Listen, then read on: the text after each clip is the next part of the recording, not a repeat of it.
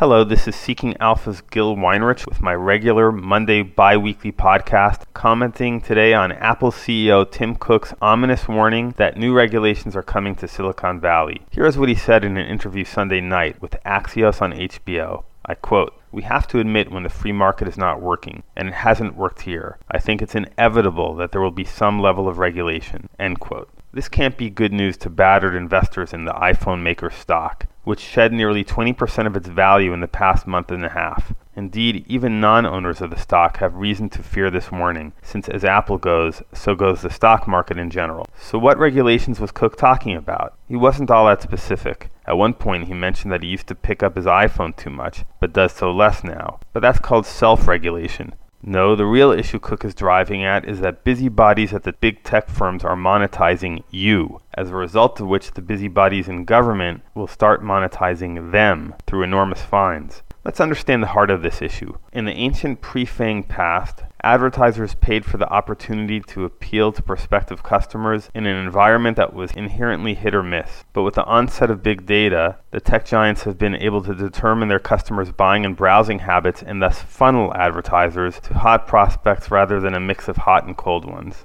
There are actually users who see an advantage in this. They feel it would increase opportunities to find out about products and services they might like and avoid the annoyance of irrelevant messages. But there are many others for whom targeted ads are creepy, and for that reason, privacy laws enabling people to give or withhold consent to businesses with the capability of collecting their personal data have long been an accepted and expected foundation of business regulation.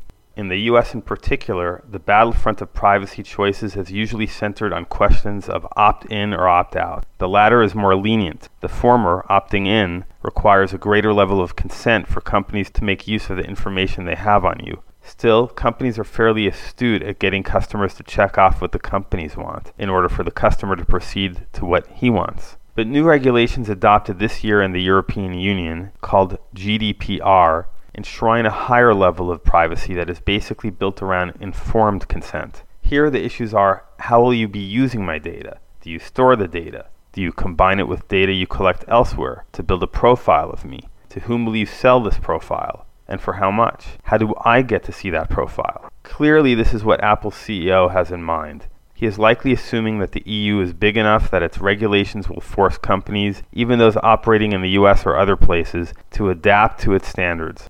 But sooner or later, US regulators may adopt the same standards. Cook has labored to place a halo on Apple, accusing Facebook and Google of surveillance, his word, and talking up Apple's respect for privacy. But his walk is not the same as his talk. His company receives billions of dollars in pure profit from Alphabet for allowing Google to be the default browser on iPhones. He glibly talked up Apple's privacy controls in last night's interview, but the folks at Google are getting something for their billions of dollars, namely iPhone user data that bolsters their extremely profitable ad business.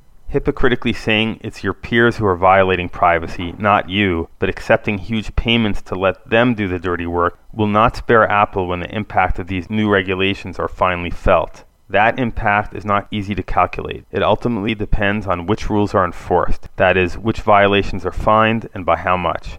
Also, even if GDPR hurts all tech platforms, it's still possible that the biggest ones like Apple will do well because its business is more diverse than other tech platforms, and because companies that are smaller than FANG will find it harder to deal with the expensive fines. But the fact that the EU has put in place these higher standards suggests to me that Cook is right, that regulation will increase. It may well be that the easy money has already been made in big data. Meaningfully expanding data privacy would be a victory for consumers, but at the same time will likely crimp profits at the tech giants. This is Seeking Alpha's Gil Weinrich.